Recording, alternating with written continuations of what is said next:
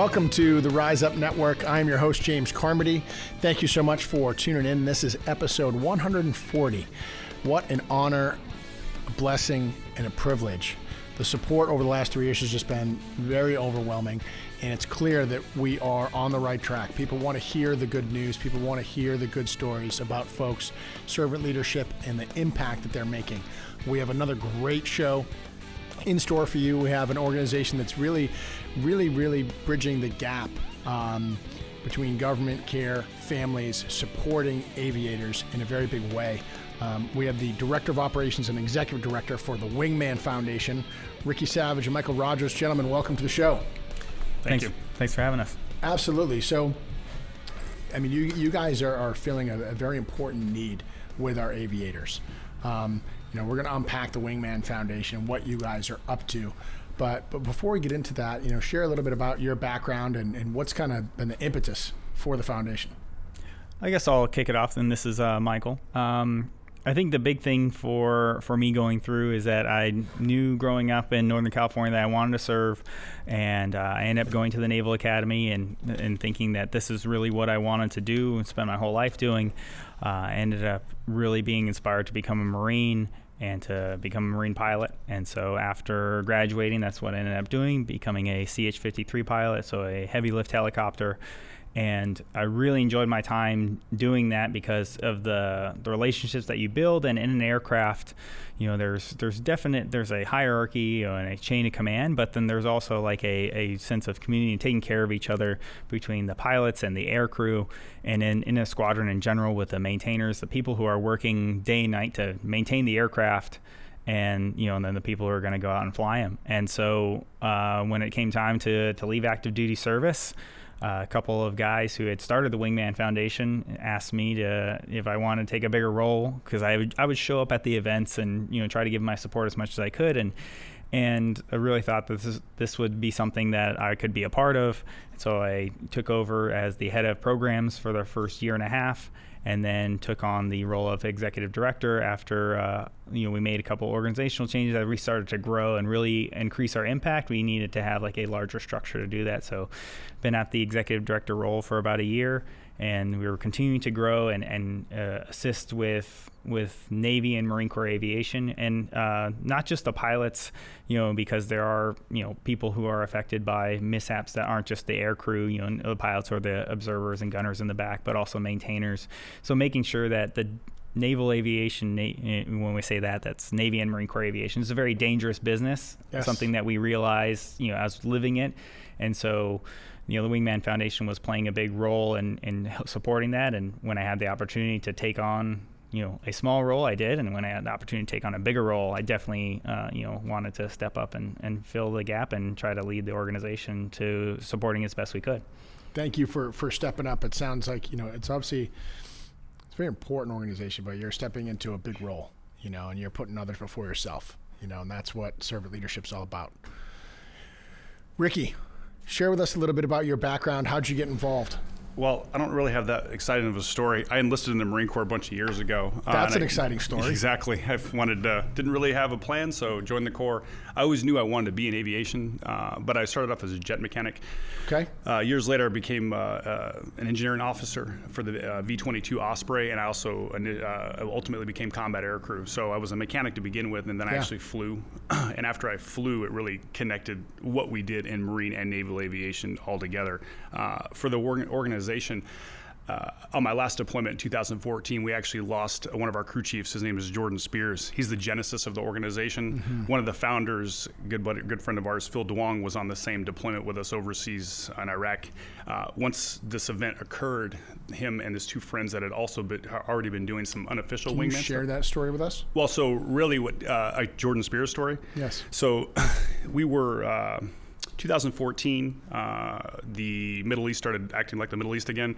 So they rapidly deployed 2 Osprey squadrons, one aboard a ship, the one I was with on land. We were stationed in Kuwait. So ultimately, we were flying an operation one day. Airplane lifted off the ship, went into the water, different power setting. They were able to ultimately recover the aircraft, but 2 crew chiefs had to jump out of the back. One survived, one didn't. That was my former squadron. I had flown with everybody on that airplane, so it was very personal for me. So we were actually in Kuwait, airplane spinning, waiting for them to join us. Didn't happen. A couple days later, or we knew what happened later that evening. A couple days later, we had to fly the same exact mission profile, which every Marine aviator or air crew or anybody understands that. So once we got through that, I came home, I retired, and I knew that the Wingman Foundation was where I needed to go work at. It's as simple as that. I can't imagine. So, I mean, so obviously there's, you know, there's a need. There's countless families. You know, there's spouses, there's kids. Talk to us about, you know, what does boots on the ground, like what exactly are you guys doing for these families? What kind of services and care are you guys providing? Well, I think the big thing that, you know, especially if people are not as familiar with the military should know, you know, because you have a very wide audience of people who are interested in servant leadership, but the government does take care of spouses and children, and, you know, there is things that they're provided in incidents of tragedy, but the real tough part is, you know, nobody's family is really that confined, or, you know, some people have different ideas of family, and so there's people that are always going to be a little bit on the outside of that financial support, and they're going to be going through the same emotions as a spouse or children or parents would be. So what the Wingman Foundation really tries to do is provide some support in terms of we'll arrange for getting flights together for extended family members, because, you know, the government actually has somebody who's trying to do it for the parents to get them to a local memorial service at, you know, at the base that they were at, or, you know, back to home to the funeral where the fallen are actually going to, you know, eventually rest. And so that's where we saw a big need at the Wingman Foundation. For myself, I was engaged on, you know, one of my deployments, and before I left, I told my now wife, you know, if something happens to me, there are certain things that you just aren't going to get that you would if we were married. And, you know, I did everything possible to get my paperwork straightened out, my will done, my insurance was all to her. My family was completely understanding and supportive, but I had a very ideal situation where she was very supportive of that, where some guys may not know that, or I was getting ready for a deployment, so I had that tough conversation. And, you know, when you're just training, it's just as dangerous as you are if you're on a deployment. And so if you look at Navy and Marine Corps aviation over the past several years, that's, you know, it's been just as tragic, if not more so, you know, in training regular flight operations. And so we really try to, you know, reach out to the families through official government channels and basically offer them travel support. You know, the units will always put together a memorial service, so we try to ease the burden on the unit as well. They're going through their own tragedy. They're trying to not only go through the healing process, but also, you know, get back to regular operations, because there's always going, you know, just like Ricky had said, there's another flight coming up, there's another deployment coming up, and so they may not be able to focus in on all that stuff.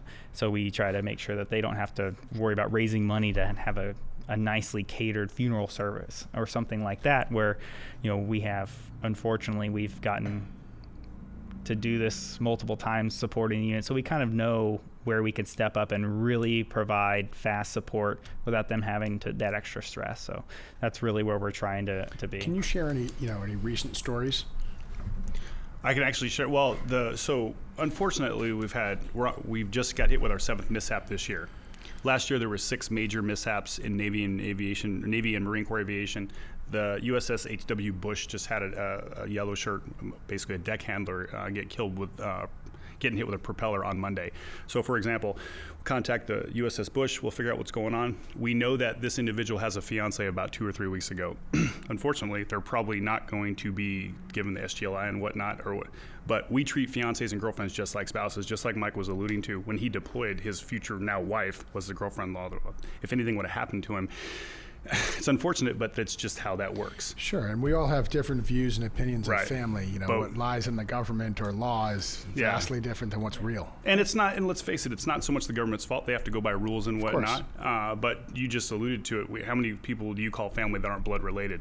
Absolutely. Same thing. So to the question, that's exactly what we'll do for her. So we've reached out to her. We'll be contacted within 24 hours, or so to speak. So whatever she needs to get to, you know, to the funeral or the memorial service or aftercare, we'll provide.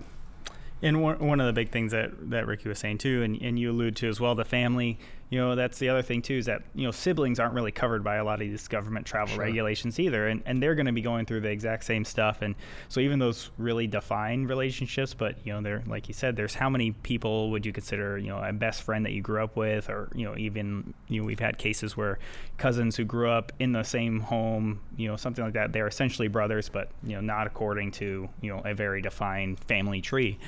And we've done a case where we've put together a memorial service and a plaque dedication here at Mount Soledad, and so they're great partners with us. We'll do plaque dedication ceremonies for, basically all the San Diego air crew that are affected by it, because it's a good spot for healing for the units that are left behind as well.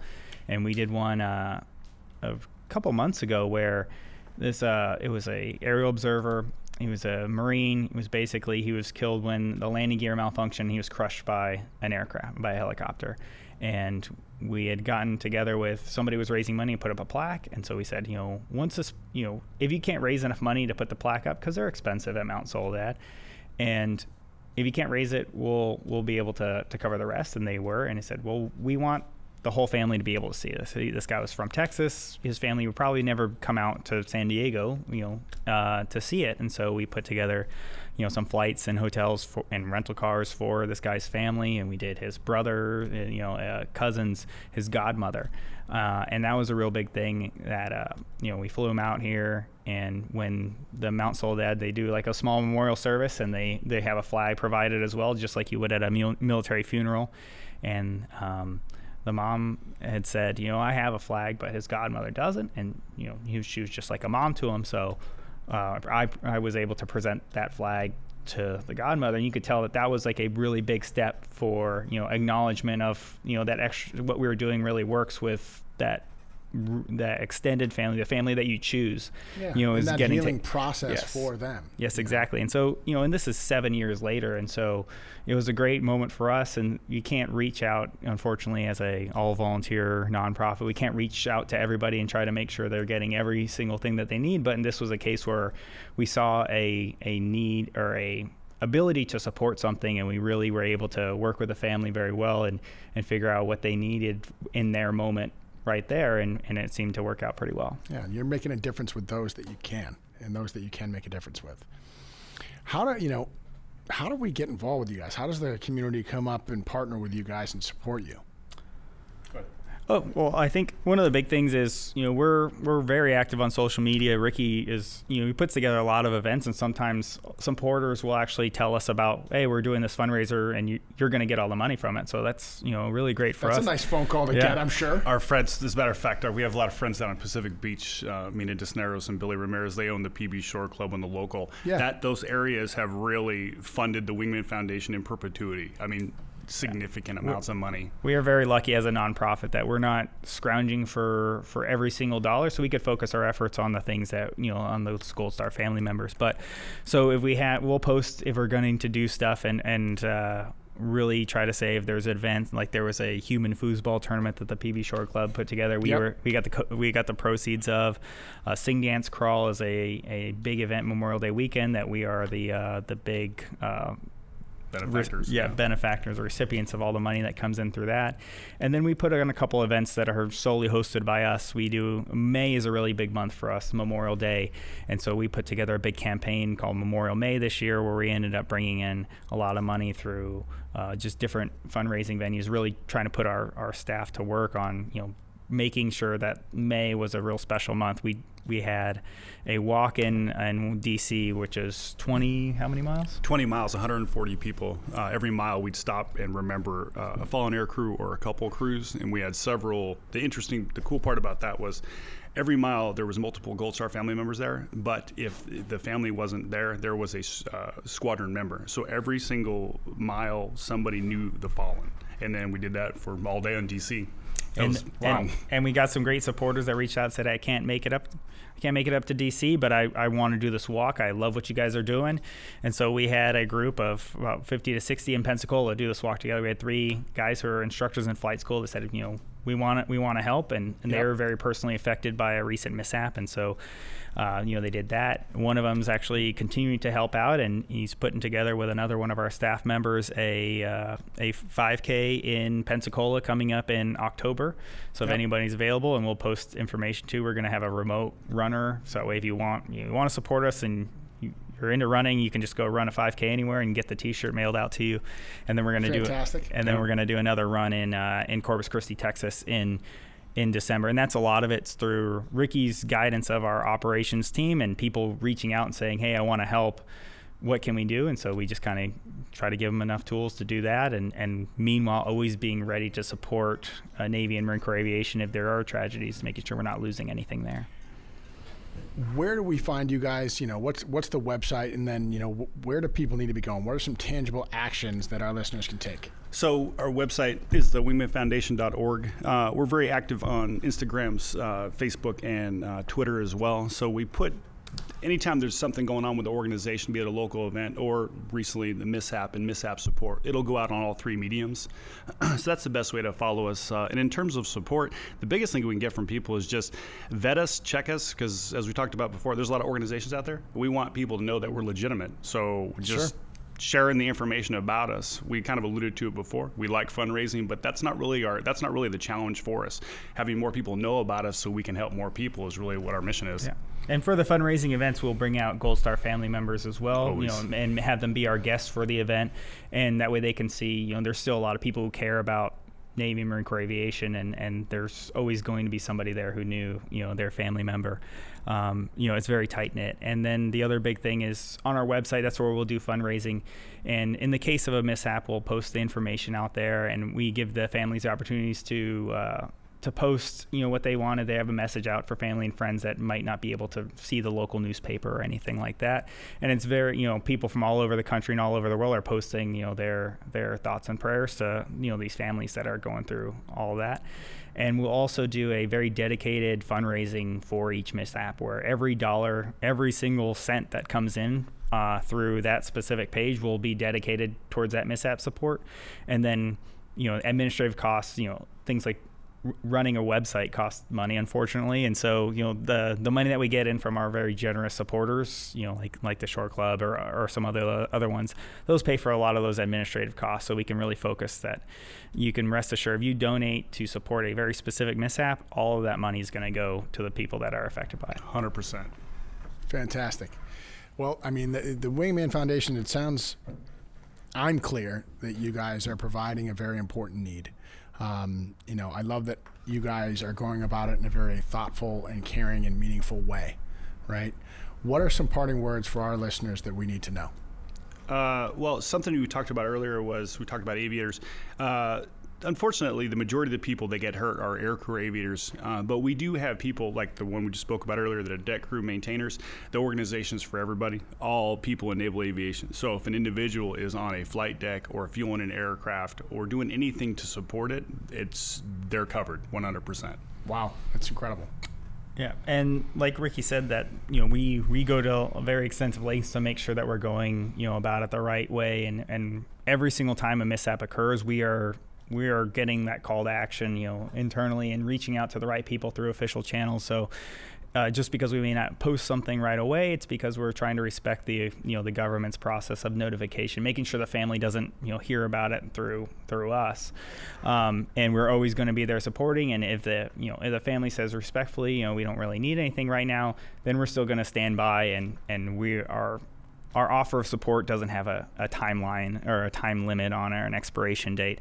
And so we're always going to be there to try to really help those families. And we're doing it as an all-volunteer organization, making sure that, donors' money, we're treating it like our own. I know Ricky and myself have put a lot of money, our own money, into making sure that we're doing things that Wingman needs.